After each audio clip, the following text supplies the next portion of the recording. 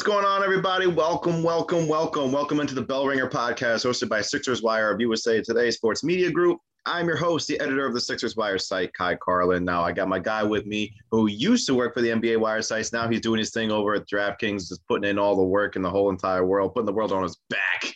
Nick Friar. What's going on, Nick? I'm like Ben Simmons is in this series, right? This upcoming series. You have to put the Sixers on my back. He's going to have to. We're going to get into that, further along into this podcast, Nick. As the Philadelphia 76ers are getting set to move on to round two for the first time since 2019. They're going to take on the Atlanta Hawks. Philadelphia finished off the Washington Wizards in 5 games. The Hawks finished off the New York Knicks in 5 games. So real briefly, we're just going to kind of look back on this playoff series real quick for Philadelphia. They won the series in 5. They had a 3-0 lead. But then they lose Joel Embiid in game 4. They end up losing game 4, come back home to Philly, finish off the Wizards in 5 games. So, Nick, I think the biggest thing for me, man, from the biggest takeaway from the series is obviously Joel's injury, because now he's day-to-day, small lateral meniscus tear in his right knee. The last time I heard, Nick, I think meniscus tears, they can keep you out for longer than just day-to-day. That's the last time I heard of that. But Joel he warmed up before game 4. Not game 4, game 5. He was out warming up before game 5. He was putting in some work. He looked like he was moving okay. He didn't have a knee brace on either. And he was just out there putting up some shots and putting up 3-pointers and doing post moves with coaches before the game 5 win over the Wizards. So the fact that he was out there working out, to me, Nick, says that maybe this isn't as serious as the initial diagnosis of a meniscus tear. The Sixers are going to need to be not that serious, Kai, if they're going to have a legit chance. Look, when I look at the Hawks series and I think, no Embiid, that's going to be a big problem. Even if they get past that, how are they going to handle the Bucks or the Nets when it comes to that point in the Eastern Conference Finals? But you're absolutely right. The biggest takeaway is that Embiid, the injury and everything. But I will say, we've talked about the Sixers in the past where they've had, issues putting teams away or letting things go too long. I don't care that they lost that one game. Obviously, Embiid getting hurt. They lose by 7 in that one. So, not a big deal. Anytime it's a gentleman's sweep, I don't really care in a series that one team is supposed to win. That's just one game. You take the day off, whatever, fine. But I know Ben Simmons stepped up and Tobias Harris played well in that last game, and some other guys made contributions too.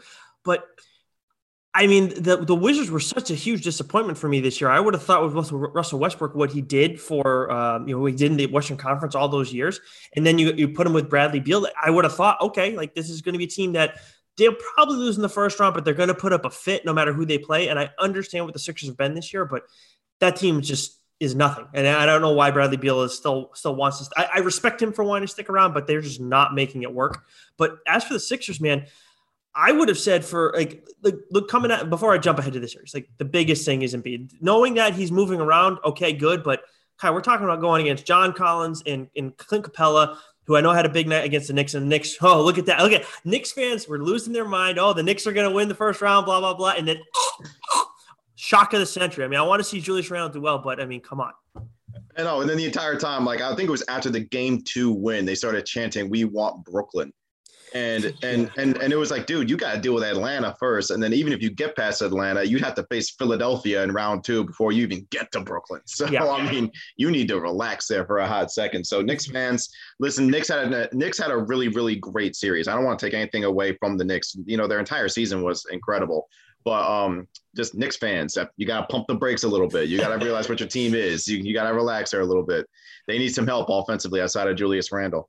But listen, for Philadelphia in this series, you brought up Tobias Harris, you brought up Ben Simmons. I thought Harris, to me, when I did a podcast previewing this series, I said Tobias Harris is going to be the biggest X factor. Because if you look back at Harris's career playoff numbers, not just with Philadelphia, but even with Detroit in 2016, his playoff numbers have been garbage. He's in his playoff career heading into this series, he was averaging 15 points and shooting 31% from deep. And I think only 42% from the floor. He absolutely just struggled. In his first playoff series under Doc, in this series with Washington, he averaged 25 points. He shot 50.5% from the floor. And I think he shot 38.1% from deep. Those are just off the top of my head last time I looked at them. Mm-hmm. So Tobias had a hell of a series. As for Ben Simmons, I thought Ben had an incredible series. I thought Ben was great except for game 4. And this is why game 4 really just kind of stands out to me, because once Joel went down, you're thinking, okay, I'm going to turn to Tobias Harris. I'm going to turn to Ben Simmons. I need you two to step up.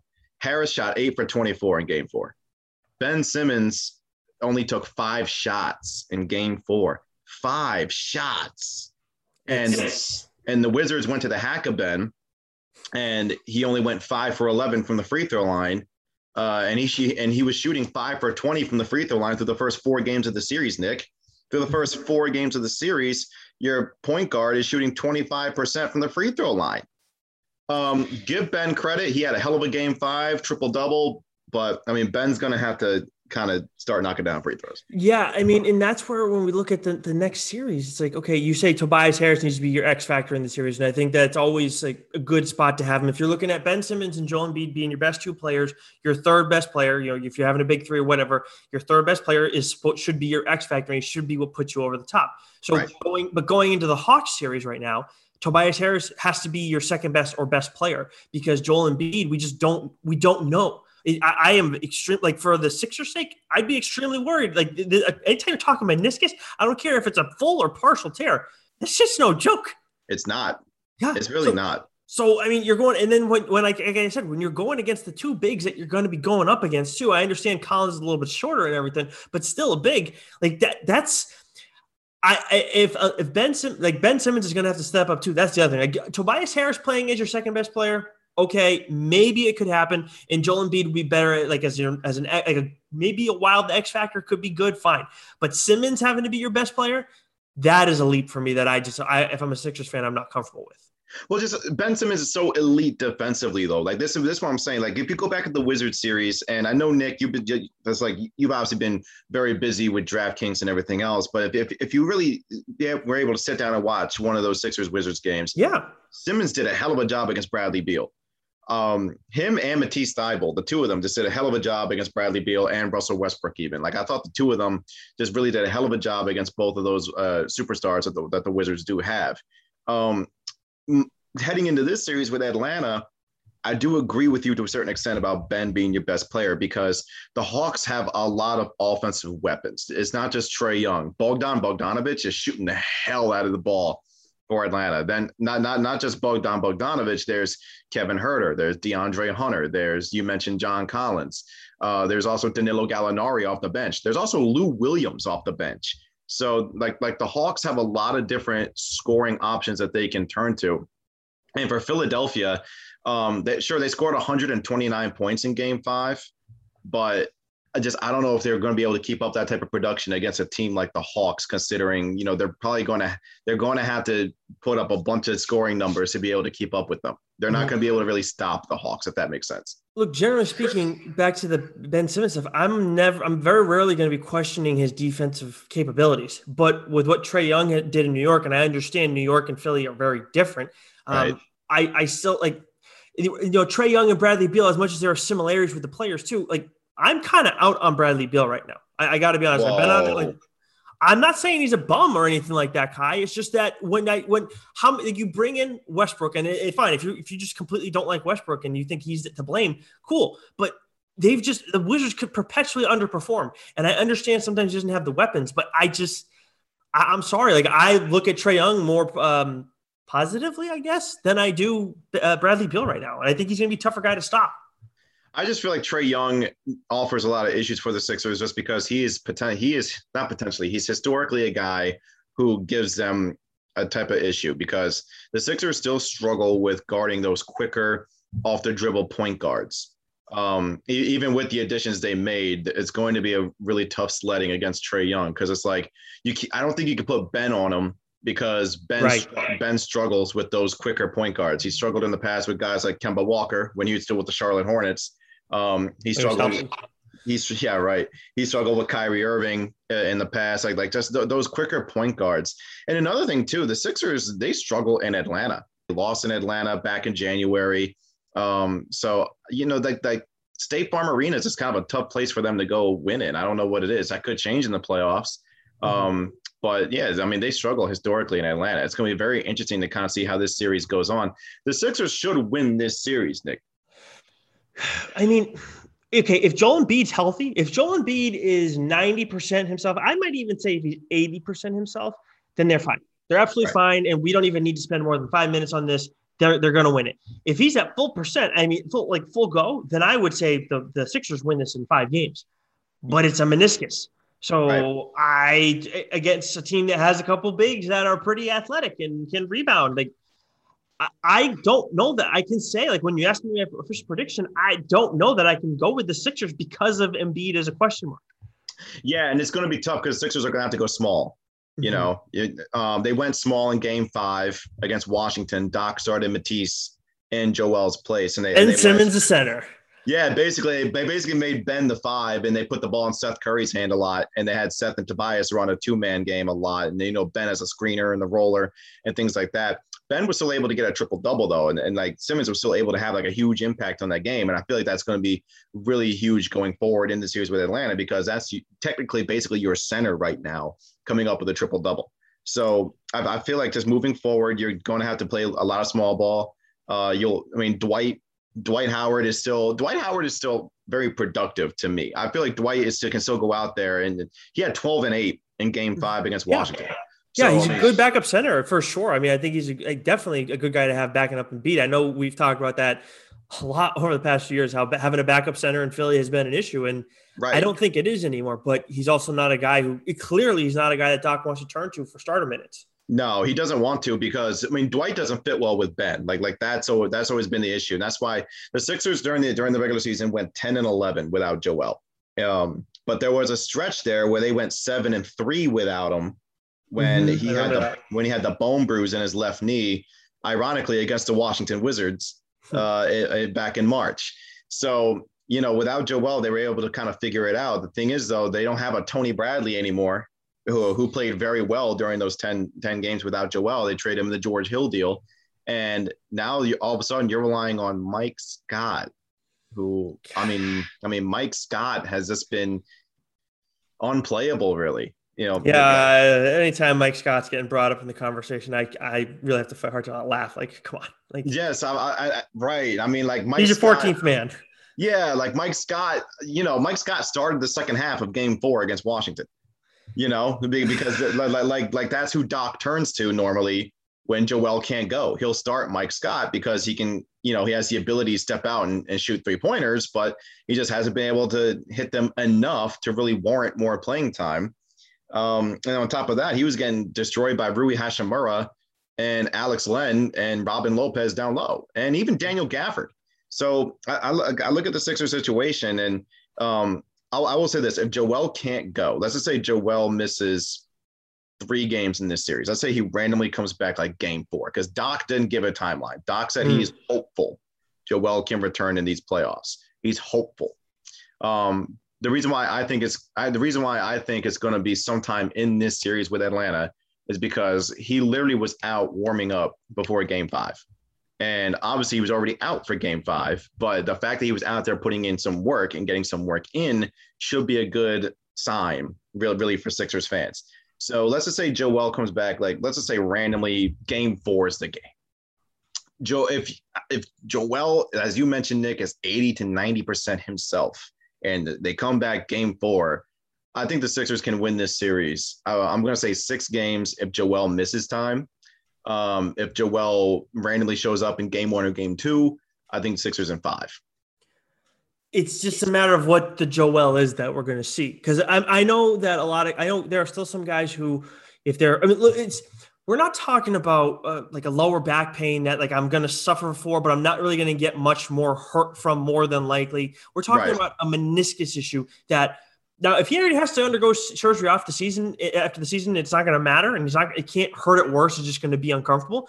Then okay, then maybe maybe we'll see him out there. But this is a situation where it's like I think you could see him play, and then very easily he could be out again shortly after, and you are screwed if you do not have him the entire series, or you do not have him for 4 out of the 7 games. You are done. I have no faith. I do not have any faith in the Sixers winning the series if they don't have Joel Embiid for the majority of the games in this series. And I don't think that's that ridiculous. I don't think it's ridiculous because, the Hawks they're not going to be a pushover. Like, that's the thing. Like, Trae Young had a really terrific series against the New York Knicks. And Madison Square Garden is a tough environment to go into and get wins. And, that like Knicks fans are just as passionate as Sixers fans at the Wells Fargo Center. So Trae Young already has experience of going into opposing teams' arenas in the playoffs and getting wins. So I don't think he's going to be afraid of the moment here in Philadelphia either. I think the biggest X factors for the Hawks even are going to be Danilo Gallinari, because Gallinari struggled on the road in the series with New York. And the fact that the Sixers do have home court advantage, I think is going to be like a really huge thing for the Sixers in this series as well, because they got full capacity in Philadelphia now. Mm-hmm. There are 15,000 to 16,000 people just like going absolutely bananas for their team. And I feel like that's going to affect a lot of guys on the Hawks, a lot of younger guys outside of Trae at least. And I mean, at the end of the day, man, if you can get Tobias Harris to continue this efficiency that he is playing with right now, that's a game changer. Yeah, definitely. And I think you bring like just the ancillary players for the Hawks are going to be big in this because look, I know Trae Young is going to go out and take care of the majority of the offense for you in the game for the Hawks. But he's still, and I get that Ben Simmons has a tough time stopping the smaller guys, but he's still a smaller guy. He can still get beat up. He can still get worn down a little bit. It's not like we're dealing with Kawhi or Durant or I know Giannis for his playoff woes in general, but the size and everything that makes in LeBron, of course, and AD makes a big difference. He's still a small guy. So those guys do get beat up. We've seen it happen with Kyrie before. So I do think that it's like within the realm of possibility that the Sixers could win the series even without Embiid. Like it's very small chance. Like I think this game, I think it's very lazy usually to say that a series is going to go 7 games. But if you do not have Joel Embiid on the floor for 5 games, then this will guaranteed go 7 games.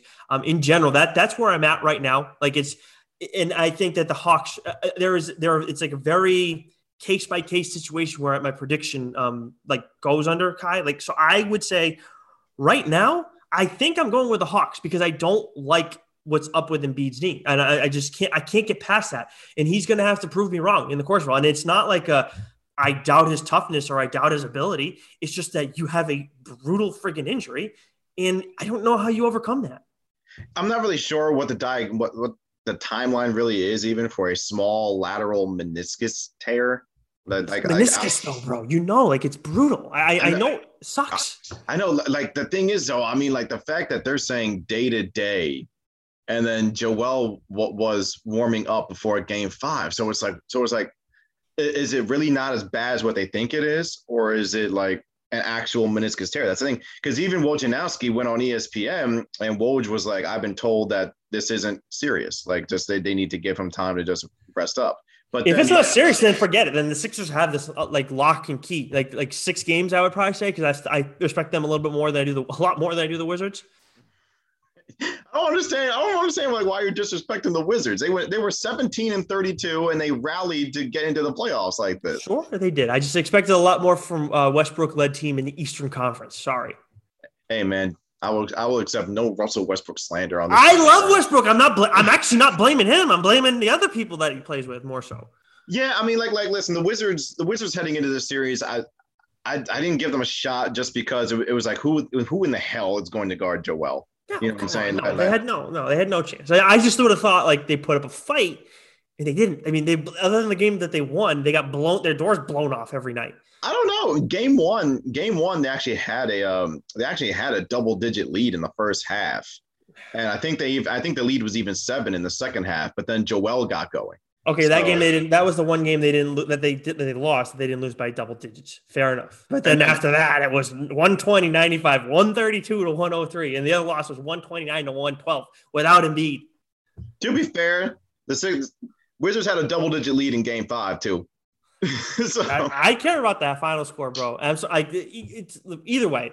When it comes to this series, it is very much Joel Embiid is the X factor, which is scary for Sixers fans. But if he is clear, if he's like okay to start the series and he feels healthy and everything, and again, 80% is all I need. I don't feel like that's asking a lot. As much as it's like a meniscus tear and all that, it could be tough. If he's in it from start to finish, then I would probably put this at a 6-game series, and then the Sixers win that one. If it's anything less than that, then I'm leaning towards the Hawks in 7 games. No, I hear you. I hear you. I feel like if Joel doesn't go, I'm taking the Sixers in 7 because of the home court. You know, the just I mean the home court in Philadelphia Sixers are just unbeatable at Wells Fargo Center. So and then also I feel like they're just the way Tobias Harris is playing. Also Seth Curry too. If you can get Seth Curry continuing to just fire up the 3-pointers, I think Philadelphia is somewhere around like 24-1 or 25-1, and that includes the postseason when Seth Curry shoots 50% from deep in the game. So Really? yeah, something ridiculous like that. So if you get Seth Curry going a little bit, Danny Green too. Danny Green, I thought played a very big part in the Game 5 win against Washington, even though the numbers probably won't say it. Matisse Thybulle as well, and George Hill and Tyrese Maxey too. Hell of a series for Tyrese Maxey as a rookie. He comes in here, he's down, he plays downhill, he's not afraid of anything. He's been really good. And then also, I think another one here, Nick, is if you can get Shake Milton going again. The Shake was miserable in that series against Washington, just absolutely miserable. He got jumped in the rotation by Maxey. He obviously already has George Hill ahead of him. And then there's also Furkan Korkmaz too. I mean, Furk had an okay series against Washington. I will give him that. I will give Furk an okay series against Washington. He was miserable in game 1. Furk was awful in game 1. He was unplayable. He missed all 3 of his threes, and he was getting burned by Beal and Westbrook on the other end. And even Ish Smith and Howell Neto were like burning him as well. So, but for the most part, Furk had an okay series after game 1. So I got to give him credit. I don't know why, but every time I hear his name, I can't help but chuckle. It's just something about it. Furkan Korkmaz. I don't know why. But the other thing too, Kai, looking at what happened in the Knicks series for the Hawks, I mean, that was obviously a low scoring series. And right. I know going against the Wizards, you're not going to get any defense whatsoever. But with the Hawks, I don't necessarily look at them and think defense either. So I think ton of offense, but the Knicks were able to slow them down. And the Sixers, I don't need to see any numbers. I'm taking the Sixers defensively. Even without Embiid, I'm taking them over the Knicks. I just think the Knicks, sure.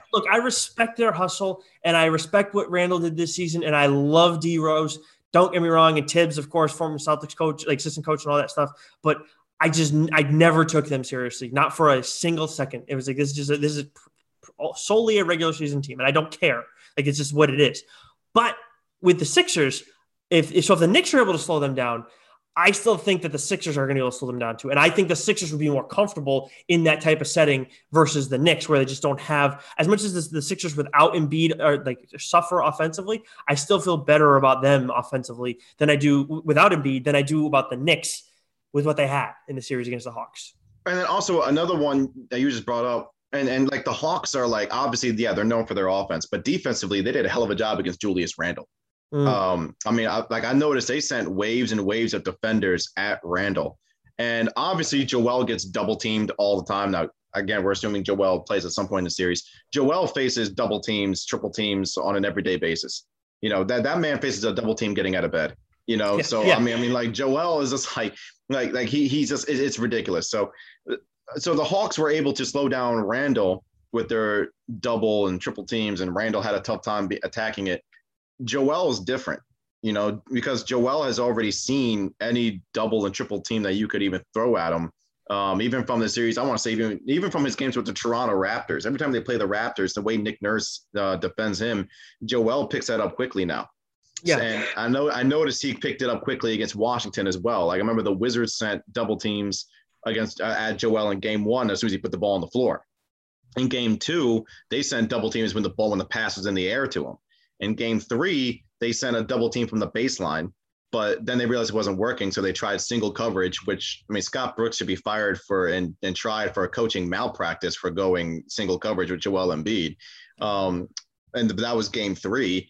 But yeah, the point is, though, Atlanta will send a lot of double teams. The thing is, Joel's going to be able to pick them apart because, A, he's improved as a passer, and then now he also has offensive weapons there between Danny Green, Seth Curry, and an improved Tobias Harris. Yeah, absolutely. That's why. Yeah, when we talk about Julius Randle versus Joel Embiid, it's like, okay. I mean, I don't care. That's great that they slowed down Randle. I mean, he came a long way this season. Had a hell of a year. Most improved player. Hell of a year. 1,000%. But like, he's not Joel. And that's not an insult. It's just a fact. You're just not even close to being in the same stratosphere as that guy. So, right. But the issue comes down to How is his health? Is he going to be able to, like, how much is he going to be able to do? The fact that he's evolved as a passer does help, where if he's not necessarily moving around as well, he can serve as not a full-on decoy, but some semblance of one. That would make a big difference. But then, like, you still need him to provide offense, because you can't have him out there and then have Ben Simmons and only have like 5 apiece on shots between the two of them. You're almost better off not having Embiid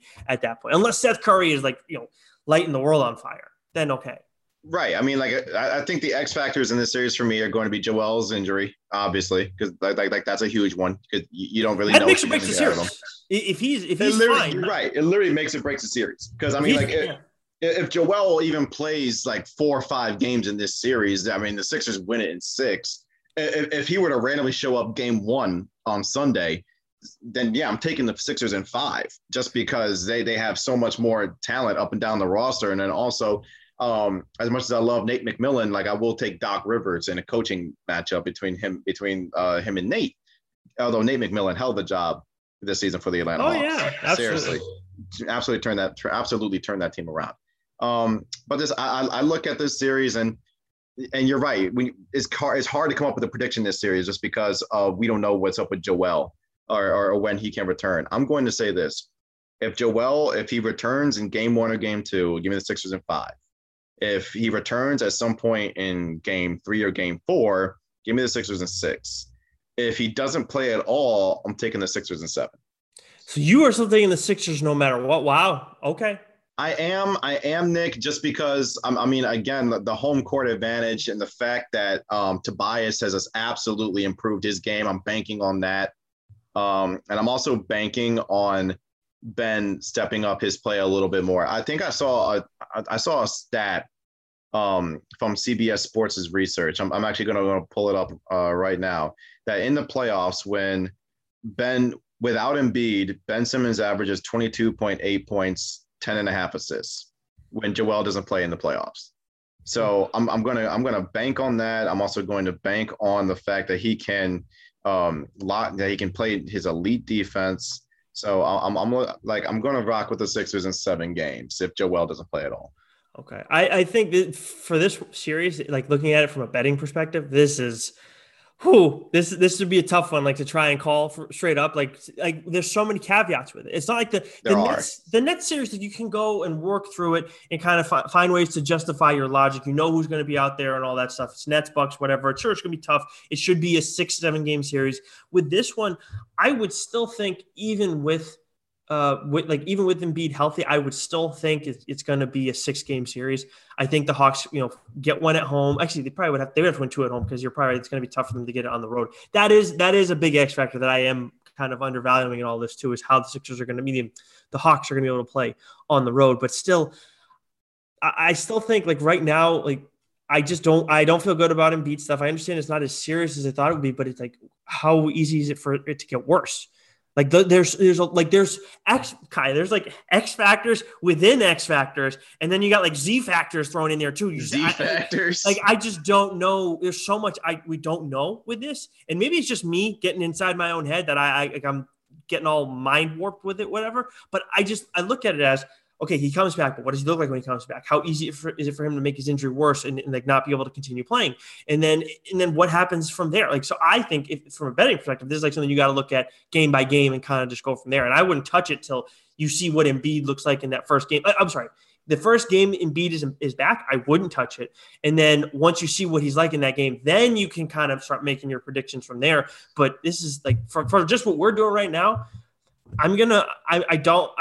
this is not a knock on Embiid. I don't like the injury. I think it's going to be too much for him to overcome. I would say that if it was Kevin Durant, LeBron, AD, anybody, I would say it's too much to overcome, and it would impact this series negatively for his team. And I am going to go with the Hawks in 7. Wow. I mean, listen, I can't fault you. I really can't, considering, Philadelphia's playoff history. And weird saying it. I do. It's the Hawks, and I've definitely talked a ton of crap about them in the past, but I'm sorry with the injury. Listen, it's a good point. It really is. It's a really good point, because, I mean, everything banks on Joel. Mm-hmm. Everything banks on Joel.